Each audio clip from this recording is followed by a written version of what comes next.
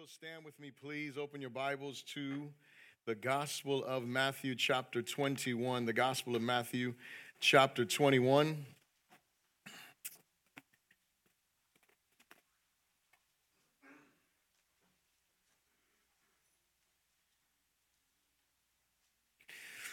The Gospel of Matthew, chapter 21, and we'll begin reading in verse 1. When you got it, say so.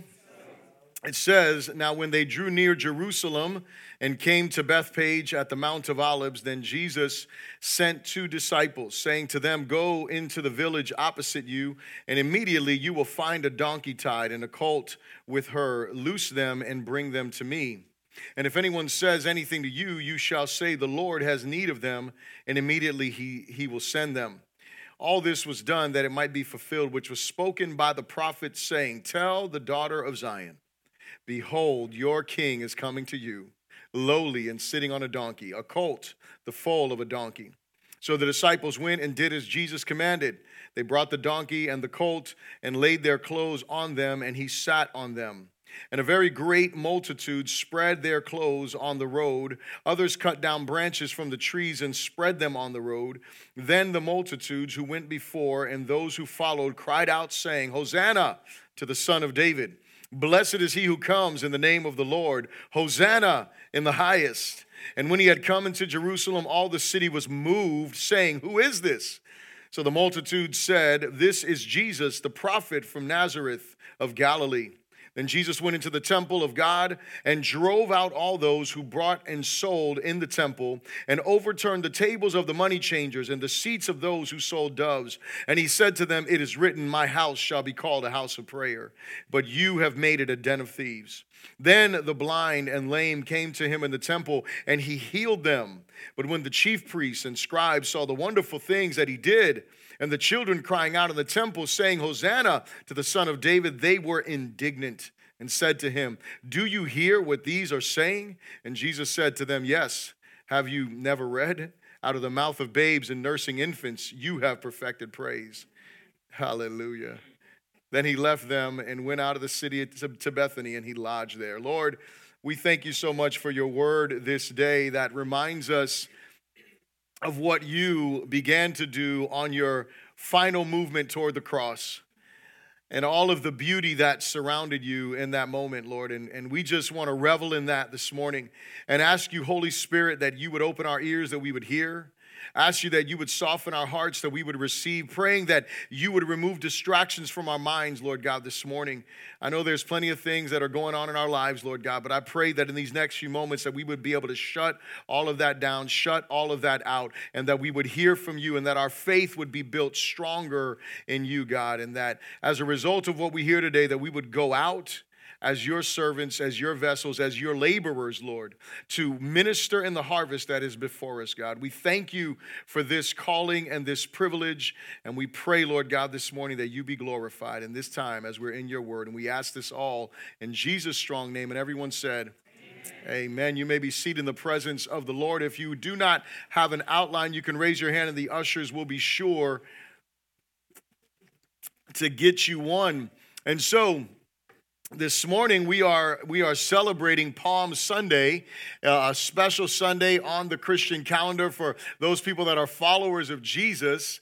We celebrate this as the beginning of what is known as Holy Week. And so in your outline there, you'll see timing is everything. Timing is everything. Music, dancing, driving, sales, you name it. Timing can be the difference between life-changing for the good or for the bad. Come on now.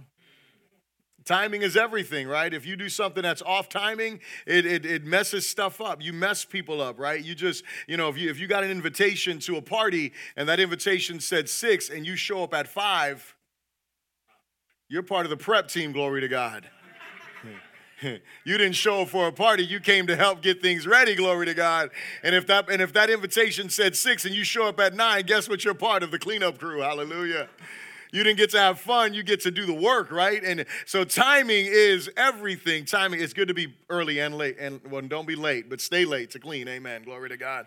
That's helpful. That's helpful. Don't be late to the party, but you can stay after to help us clean. And so ultimately, timing matters. Timing matters. And as I looked at this sermon, or as I looked at this passage of Scripture, preparing this sermon, I started thinking about what happened in this story here.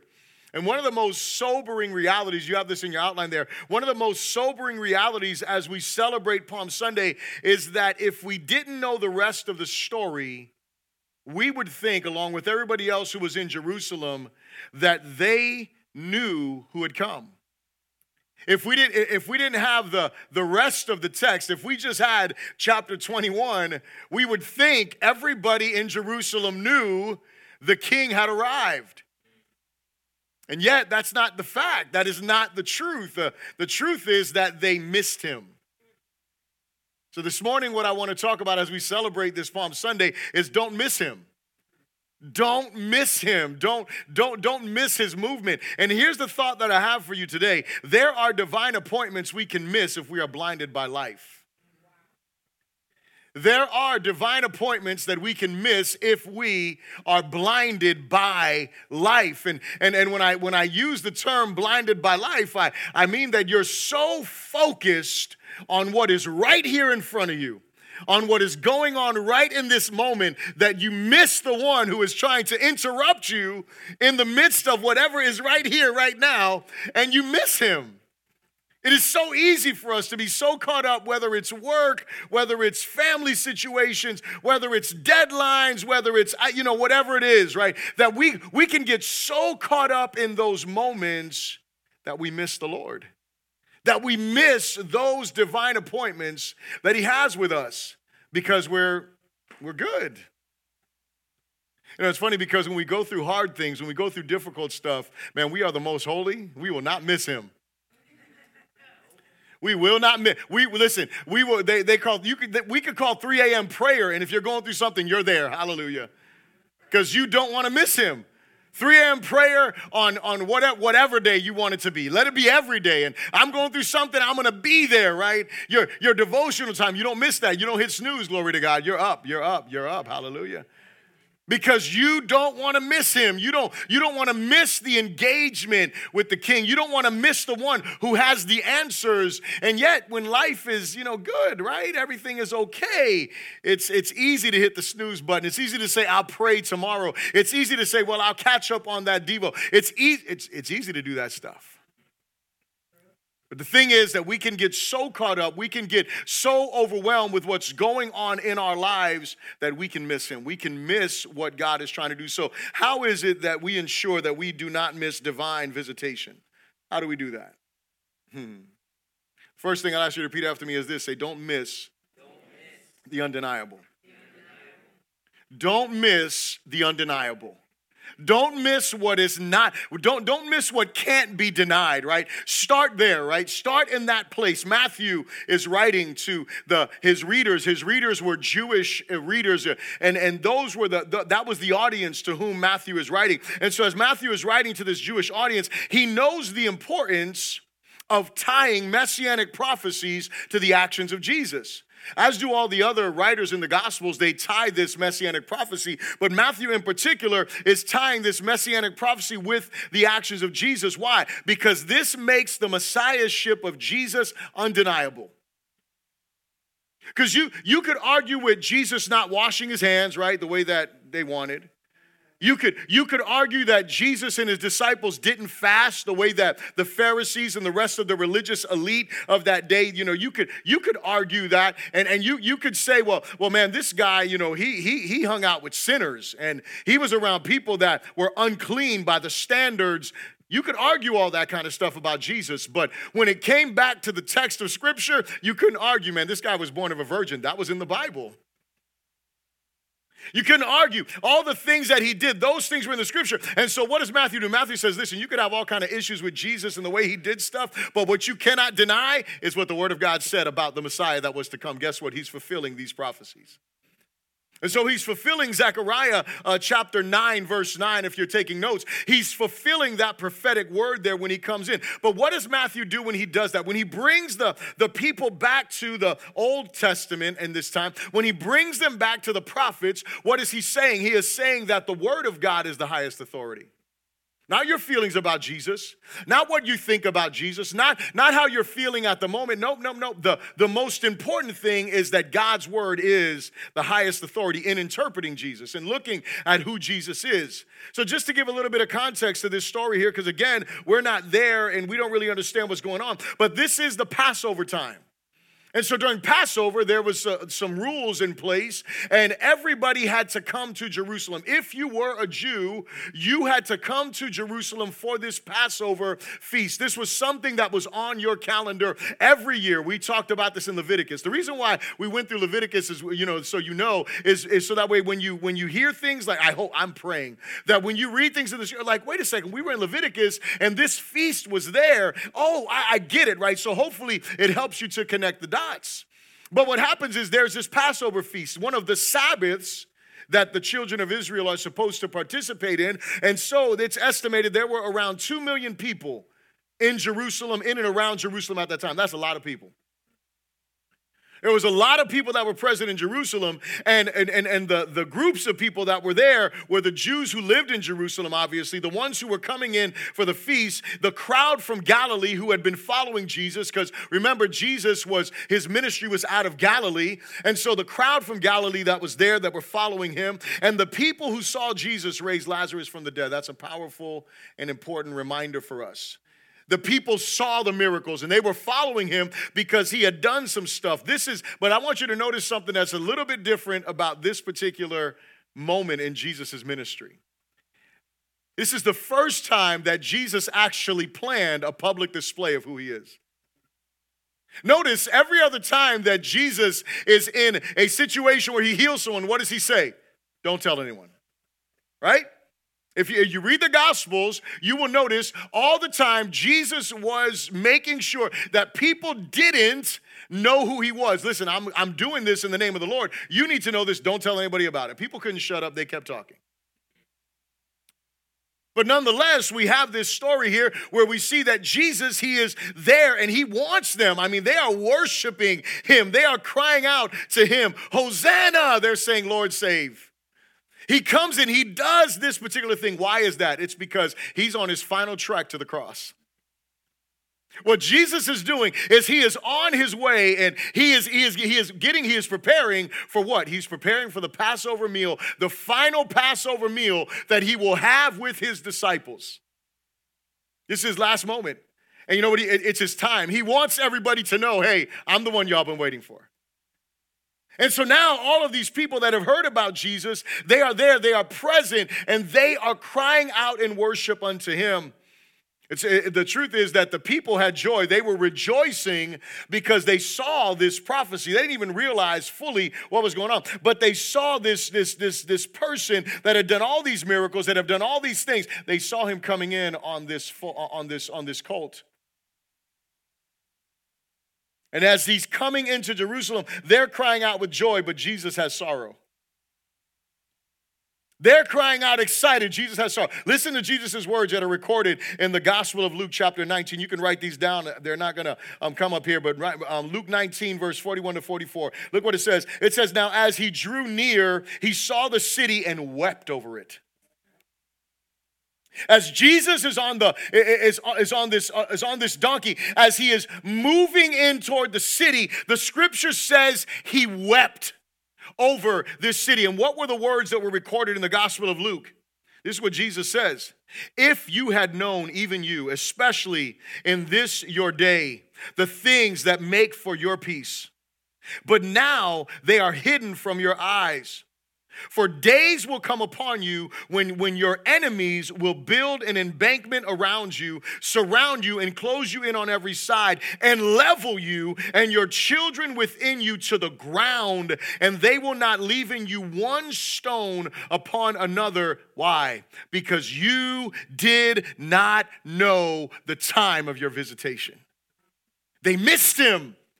And because they missed him, because they were rejecting him, because they would not follow his voice in the Old Testament, because they would not follow the scriptures the way that they should, they missed him. And he tells them, you are going to experience severe judgment. And I'm not happy about it. I'm sorrowful about it. And while some are over here seemingly proclaiming that I'm the king, I'm sorrowful because judgment is coming. This judgment came in AD 70, by the way, when all of Jerusalem was totally annihilated. But you know who didn't miss Jesus in this moment? You know who didn't miss him? The colt. The donkey, you know. Donkeys are important in the scriptures, right? These dumb, stubborn animals, right? They seem to get it, right? They're Balaam, he had a donkey, and Balaam was like, want to beat his donkey because the donkey saw the sword. He was about to get killed. The donkey is saving this dude's life, right? I mean, it's the one time in the scriptures you see the donkey talk.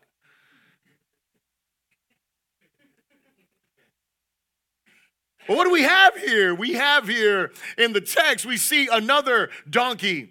A baby donkey, a young donkey. Now, I don't know if you. I don't. You know, I have my dog, right? So I don't necessarily try to get on the dog because I'm a little big, right? But children try to mount dogs, right? You ever watch a kid try to mount a dog? You ever seen that? What happens? What does the dog do? The dog scoots, right? Like, get off me! Like, what's wrong with you? What do you think happens with a donkey when they've never been ridden before? Someone gets on them. They're going to scoot. They're not going to move forward. But what did this donkey do? See, because the King of Kings sat on him. The one who has control of everything sat on him. And though he had not been broken in, though he'd never done this before, there was some dominion that was present that caused this donkey. Church, may we be like the donkey. Not stubborn, not self-willed. May we be submissive like the donkey was. May we be submissive to the word of God. May we be submissive to the one who has all authority. May we be submissive to the one who gives us direction, who gives us our marching orders. May we be submissive to the one. Listen, I don't know about you. I don't want to miss him. But when I want to do things my way, when I want to do the things the way that I want to do them, it's easy for me to miss him. But may we be like the donkey. See, the only way that that's going to happen, though, is when we are allowing the scriptures to be the highest authority in our lives. Is it not true? If we're not in God's word, right, how do we not miss him, right? I said, don't miss the undeniable. You know what is undeniable? You can argue with me politics. You may be wrong. Hallelujah.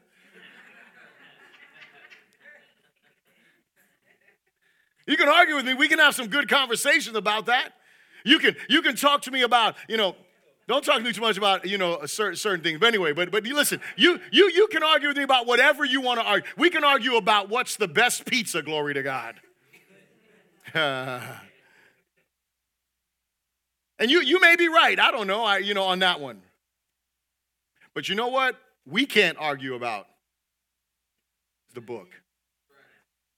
So you can question anything. You can question whatever you want. You can question anyone, anything you want. And listen, you can also question God's word. I encourage you, investigate the text. God is not worried about you having questions about his word. Because his word is true. His word has been proven. Listen, they've been trying to disprove this thing for a long time now. If they were going to disprove it, they would have done it already.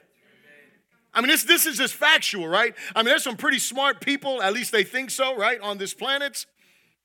They have some knowledge, they have some ability to study stuff, and guess what? They have not been able to refute the book. They haven't, because it's truth. It's God's word. It's inspired. And so listen, what is important for us is that we don't miss the undeniable. What is undeniable is God's word. Be in God's word. Daily be in God. Application point, right? Because I know y'all need application, glory to God. Hallelujah. How do we apply what Bishop is saying? He's not just giving a bunch of information. Be in the Word of God. Be a consumer of the Scriptures. Be one who is in God's Word daily. Be one who is rehearsing God's Word, who is meditating on God's Word, who is praying God's Word. Be someone who is submitted to the Word of God. Be like that donkey. Don't buck. Take your marching orders from the King. Let him sit on the throne of your heart. You do that by submitting and surrendering to his word. The second thing that we must do to make sure that we are not missing him, say this with me, say, don't miss the person of Jesus over an attribute of Jesus. Don't miss the person of Jesus over an attribute of Jesus. See, when we think about people, right, in general, we usually don't see people in their fullness, right? Typically, the way that we look at people is we see them that they're good, but especially if we've had some experiences in life, we're waiting to see the bad. And then once we see the bad, that's it, they're labeled. We may not tell them, come on now. Y'all are quiet up in here. But that's what we do, right? Oh, no, they're quiet because they feel it. They know it's true. There's no question. Right? They don't want to incriminate themselves, right? We don't want to do that, right? Because hold on, I don't. Oh, yes, you do. We all do. Every one of us does that, right? Someone breaks your heart. Someone does something wrong. Someone lets you down. Guess what? That's who that person is. That wasn't a one-time reaction, or that wasn't a situation. No. That's them. That's the real them. Okay. We miss the beauty of people when we have a mindset like that.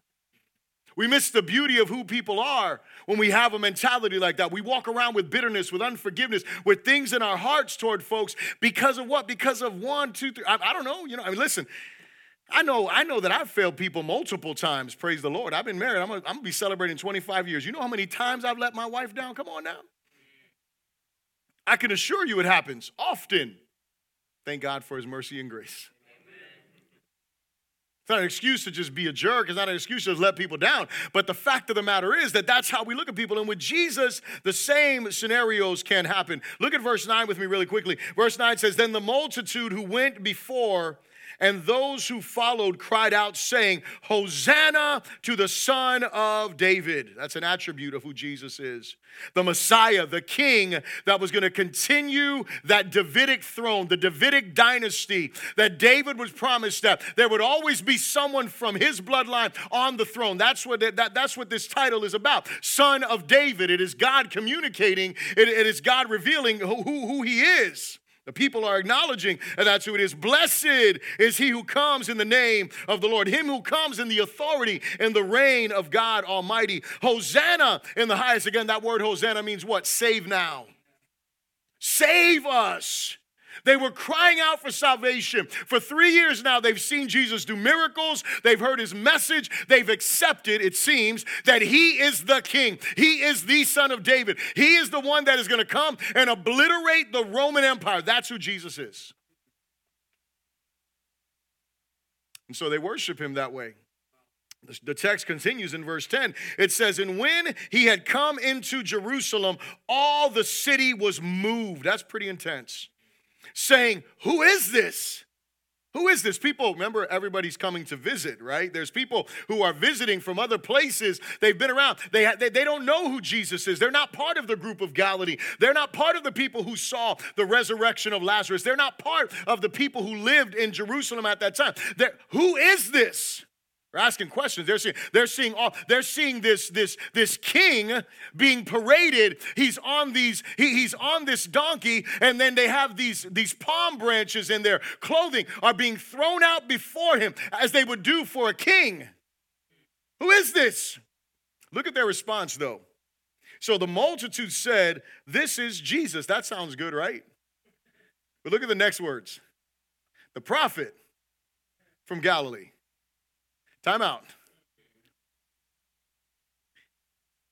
Is Jesus just a prophet? Is that all he is? Just a prophet? So what does that tell me? That tells me they were hopeful. Hosanna, Son of David. Blessed is he who comes in the name of the Lord. Hosanna, glory to God. They were hopeful. Maybe this is the king. We're not sure. But yeah, he's a prophet. He's a powerful man. They missed Jesus, the person of Jesus, over one attribute of Jesus. They missed him in his fullness. Jesus' entry into the city, the praise surrounding his entrance, had the Pharisees upset. They were upset. You're going to see in a moment as we look at the rest of the text. The Pharisees, it says that they were indignant in verse 15. They were angry at what they were seeing. They were bothered. They were missing it. They were missing it. They were upset about what was going on. The city was literally, when it says the city was moved, it was literally shaken. People were like, who is this? Because remember, we're here for Passover.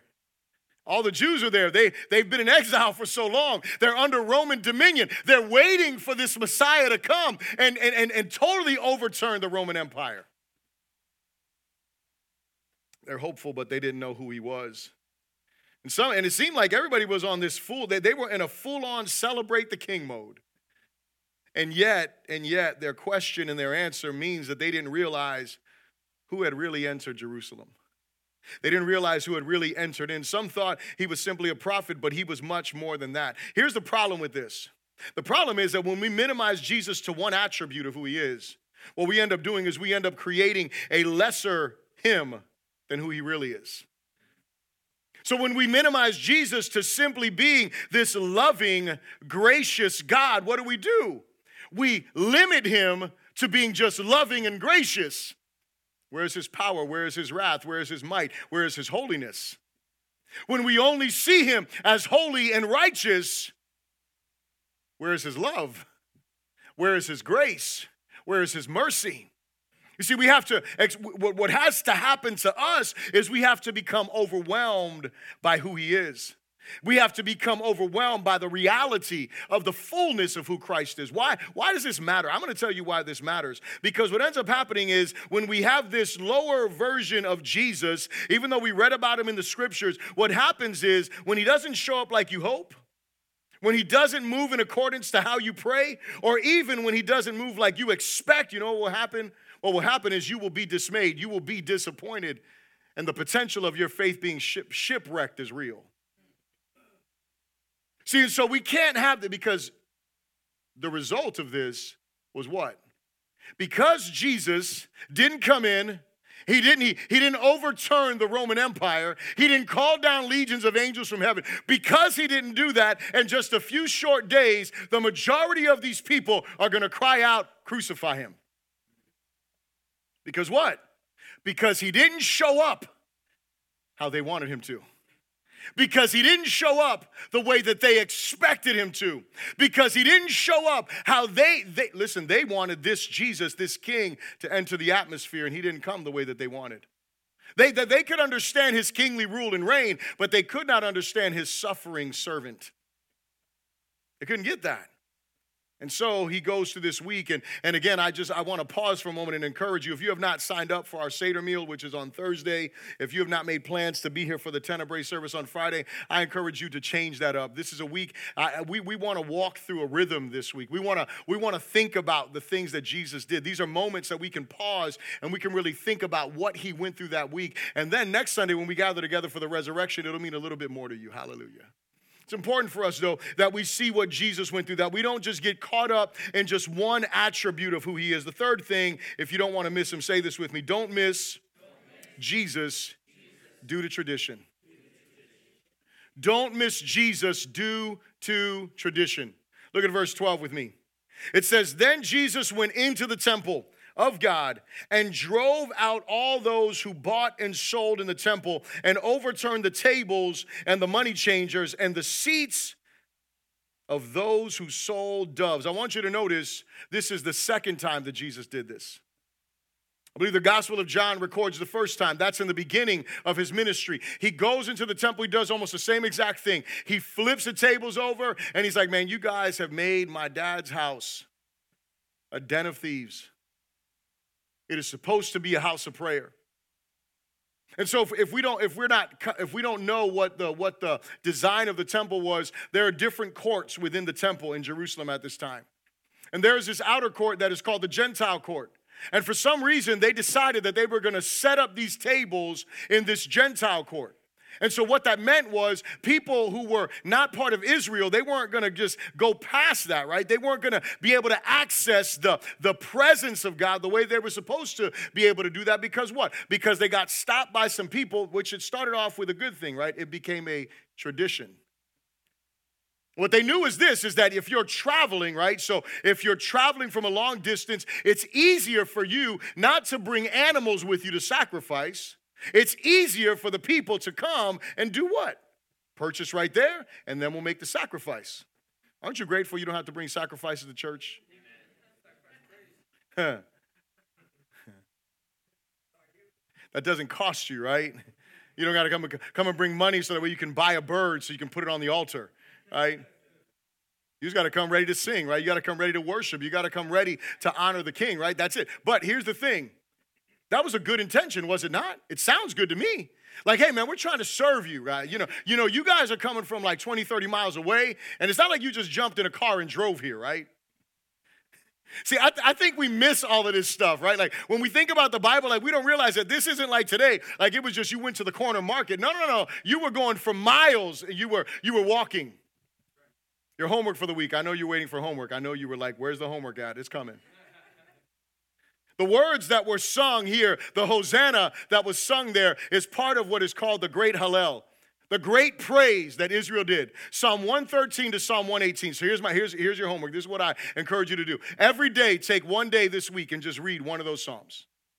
Just read one of those Psalms, starting Psalm 113 to Psalm 118. Those Psalms, why do those Psalms matter? Because those were, they're called the songs of ascent. If you read your Bible, it'll say that on the top of them. What does all that mean? What it means is this: as they were ascending to Jerusalem, they were singing, or they were communicating these Psalms on their way. They were being reminded of where they were going. They were longing for the presence of God. They were longing for the courts of their God. What were they? They were walking in praise and worship, and they were moving towards there. And you know what? There's a few Psalms there. So you know why? Because some of these people come from long distances. They were praising the one who they were going to do what? To offer their sacrifices to. And so everything started out with a good intention, right? Hey, you know what? We want to help these people out. We don't want them to have to come and drag all their stuff from wherever they're coming. They can leave their animals there. They can bring some money. They can buy it. But then, you know, what happens? It starts off with a good idea, and then the tradition gets corrupted.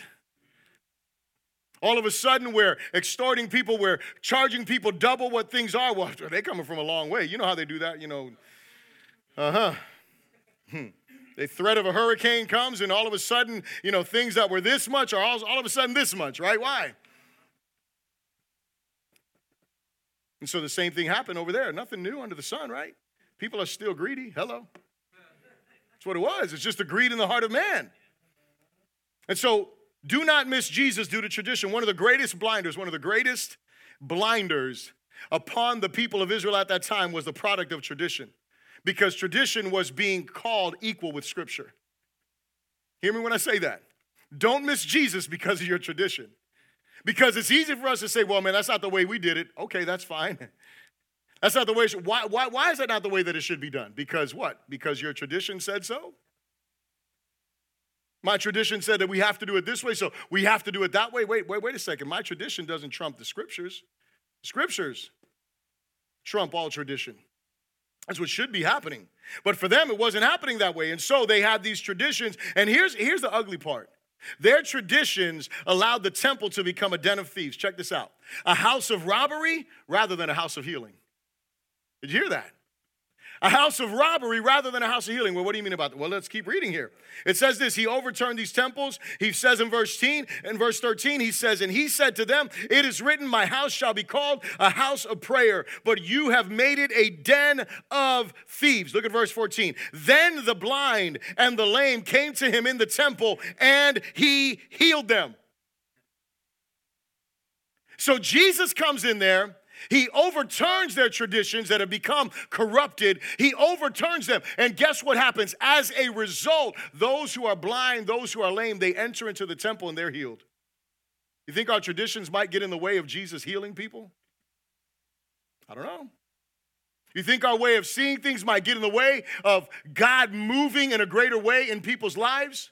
Because, we should look at this and say, wait a second, we want to see Jesus moving in this way. We want to see Jesus healing those who are sick. We want to see Jesus restoring people's lives, restoring people's hope, because what was happening is the people didn't have hope.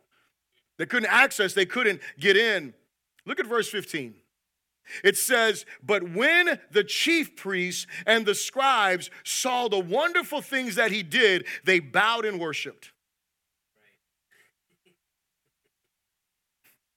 Notice what the text says. The text says, but when the chief priests and the scribes saw the wonderful things that he did, they joined the children in declaring Hosanna. That's not what the scripture says. The scripture says they saw these wonderful things. They saw the children crying out in the temple, saying, Hosanna to the Son of David, and they were indignant. They were like, who is this guy? Who does he think he is? Listen, I'm going to be honest with you. That right here, I can't even get with that. I don't even understand that. Like, I could not like somebody, but if I see something miraculous happening through them, I'm going to be like, I don't like them, but I can't deny that. The irony here is what? Is that when Jesus overturned the tables, although the Pharisees and all these other people were blind and they couldn't see, guess who was healed? The blind and the lame. Here's what's crazy. It's clear. Wonderful things were happening. And you know what was happening in their hearts? Anger and envy was happening in their hearts because of their traditions. Because they were going to lose. Because guess what? Jesus flipped over money tables. You know what that meant? They were losing money right now. All the time they had to go and set stuff back up because they probably went and did it immediately because they're a bunch of rebels, right? They're losing money. They're losing accolades. Because of what? Because Jesus comes in, overturns all of that, and at the same exact moment, they're deciding what? We are going to kill this guy. This guy needs to die. Why is this? It was because of their constant rejection of Jesus. Because of their constant rejection, they became blind and deaf. Not just rejection of Jesus, but rejection of the God of Isaiah, which is Jesus' Father in heaven, who is what? All the time, he is reaching out, extending his hands of love and mercy to a rebellious and obstinate people. Read the text. It wasn't just because of that moment, because of those 3 years, they continued to reject this Savior and this Lord, and they remained in their deafness. You know who didn't miss Jesus? The children. The kids didn't miss him. Everyone else might have been missing him. The Pharisees were missing, but it says the children. The children were there, and they were crying out, Hosanna to the Son of David. They didn't miss him. They were crying out. They were crying out. So you know what? To me, again, application point, why didn't they miss him? Their humility, their honesty, and their openness to see the things that they were caused them to praise the King, caused them to praise the Messiah. So church, you know what needs to happen to us? We need to become like these children. We need to become humble in our hearts. We need to become submissive in our hearts. We need to become yielded and open in our hearts. That's what needs to happen to us. And so here's my closing question for you. Are you missing Jesus in your life? Are you missing Jesus in your life? See, here's the thing that happened. What the people failed to understand about Jesus was this, is that Jesus, as the king, they didn't understand that he came to defeat a much greater enemy than Rome. See, they were so concerned with Rome right in front of them. They were so concerned with Rome that would not get out of their faith. They were so concerned about the problem that they felt was the greatest that was right in front of them. And they failed to realize that the king that was coming, he came to deal with an enemy that knew no national boundaries. He respected no political or sectarian differences. He came to deal with an enemy whose defeat would have been greater than their life even now. You know what Jesus came to defeat that they didn't realize? He came to defeat Satan. He came to defeat sin. He came to defeat death. Rome. Get Rome out of our face. Get Rome off of our backs. Hey, I want to deal with Satan. Get Rome off of our backs. Hey, I want to deal with sin. Get Rome off of our backs. I want to deal with death. Get Rome off of our backs. No, crucify him. See, the thing is, Jesus didn't show up in their life the way that they wanted. And I wonder, is he showing up in your life the way that you want? Are you missing him because he's not showing up how you want? I hope you're not. Are you missing him in your life because he's not moving the way that you think he should be moving? Because he's not moving according to a promise that you read in God's word. By the way, I told you guys last week, right, when I went through the whole end of Leviticus and we talked about all the promises to Israel. You know how many promises there are in the New Testament for believers? There are over 250 promises for believers in the New Testament. Do you know what that means? That means you don't got to go to the Old Testament to find your promises to stand on. You can go right to the New Testament. You know what I hate to tell you? What I hate to tell you is that some of those promises are like promises like, you know, you're going to be blessed if you're persecuted. Hallelujah.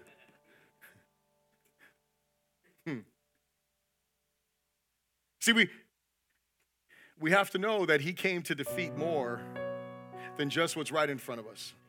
And so I hope that you are not missing him. And so I'm going to ask you to bow your heads right where you are, please. And you know if you're missing him in your life. Hallelujah. I'm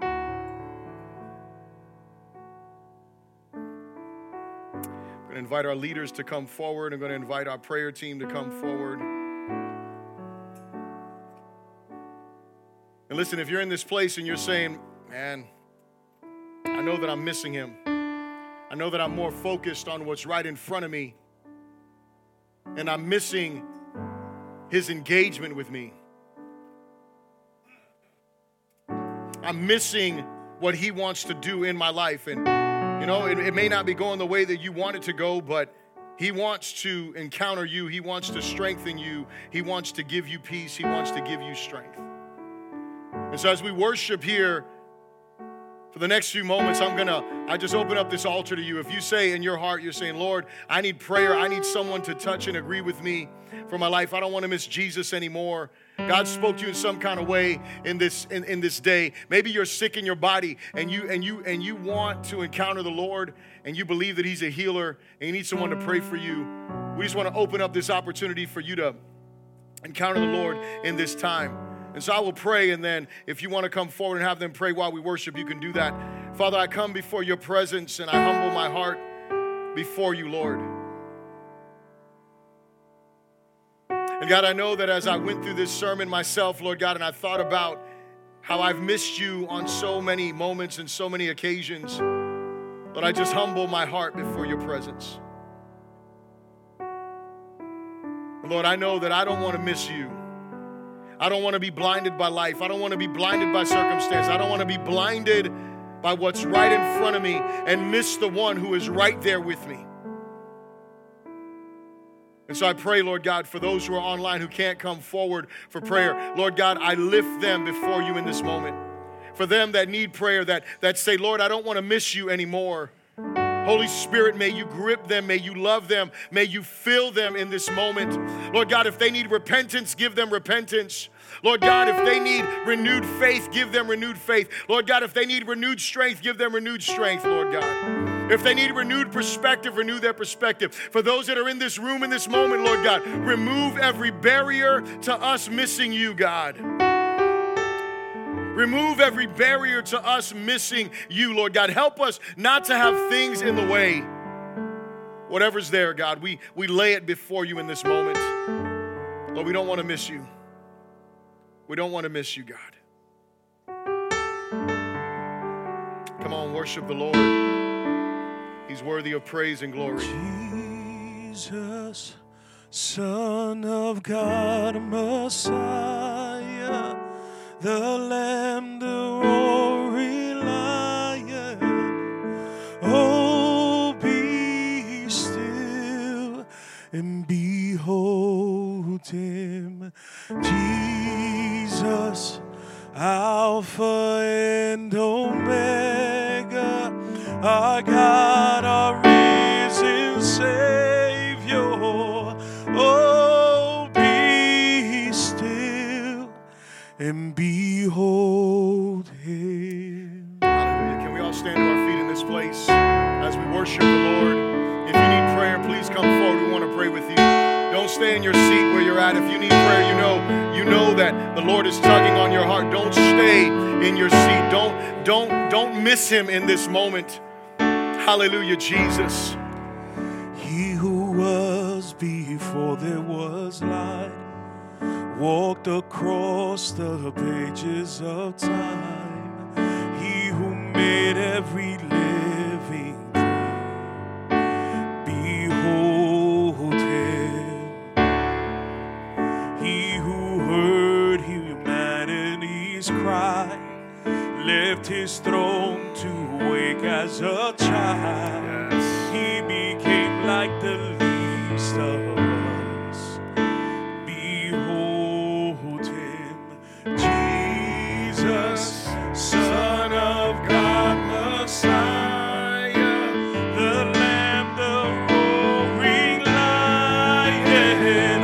Oh, be still and behold him, Jesus, Alpha and Omega, our God, our living Savior. Oh, be still and behold him, Jesus, Son of God, Messiah, the Lamb, the roaring Lion. Oh, be still and behold him, Jesus. Jesus, Alpha and Omega, our God, the living Lord. Savior. Oh, be still and behold him. Hallelujah, Lord. Oh, behold him. Hallelujah. Hallelujah, Lord. Oh, behold him. Jesus, Jesus, Jesus. Oh, behold him. Jesus. Behold him, your cross, my freedom, your stripes, my healing. Oh, praise King Jesus. Glory to God in heaven, your blood still speaking, your love still reaching. Oh, praise King Jesus. Yes. Glory to God in heaven, your cross, my freedom, your stripes, my healing. Oh, praise King Jesus. Glory to God in heaven, your blood still speaking, your love still reaching. Oh, praise King Jesus. Glory to God in heaven. Jesus. Glory to God in heaven. Glory to God. worship you, Lord. Glory to God in heaven. Glory to your name, Lord. Glory to God in heaven. Come on, sing that to him. Oh, Lord, we sing it to you. Glory to God in heaven. Oh, it's a simple line. Come on, sing it to him this day. Glory to God in heaven. Oh, glory to God, glory to God. Glory to God in heaven. Oh, we lift your name, oh Lord. Hallelujah, Lord. Glory to God in heaven. Lord, whatever we're facing, Lord, we declare this. Hallelujah. Glory to God in heaven. Oh, Lord, we bless your name, Lord. Glory to God in heaven. Oh, we honor your name, Lord. Glory to God in heaven. Oh, glory to your name, oh Lord. Glory to God in heaven. Yes, Jesus. Glory to you. Glory to God in heaven. Glory to God. Glory to God in heaven. Jesus, Son of God, Messiah, the Lamb, the roaring lion. Oh, be still and behold him. Jesus, Alpha and Omega, our God, the risen Savior. Oh, be still and behold him. Hallelujah. Hallelujah, Lord. Hallelujah, Lord. Come on, you can give God a hand of praise. He's worthy of all glory. He's worthy of all honor. He's worthy. He's worthy. He's worthy. He's worthy. He's worthy. Hallelujah. Hallelujah. Hallelujah. Hallelujah to the Lamb of God. Hallelujah to the King of Kings. Hallelujah to the Lord of Lords. Hallelujah to the one who saves. Hallelujah to the one who delivers. Hallelujah to the one who heals. Hallelujah to the Lamb. Hallelujah. Hallelujah. Hallelujah, Jesus.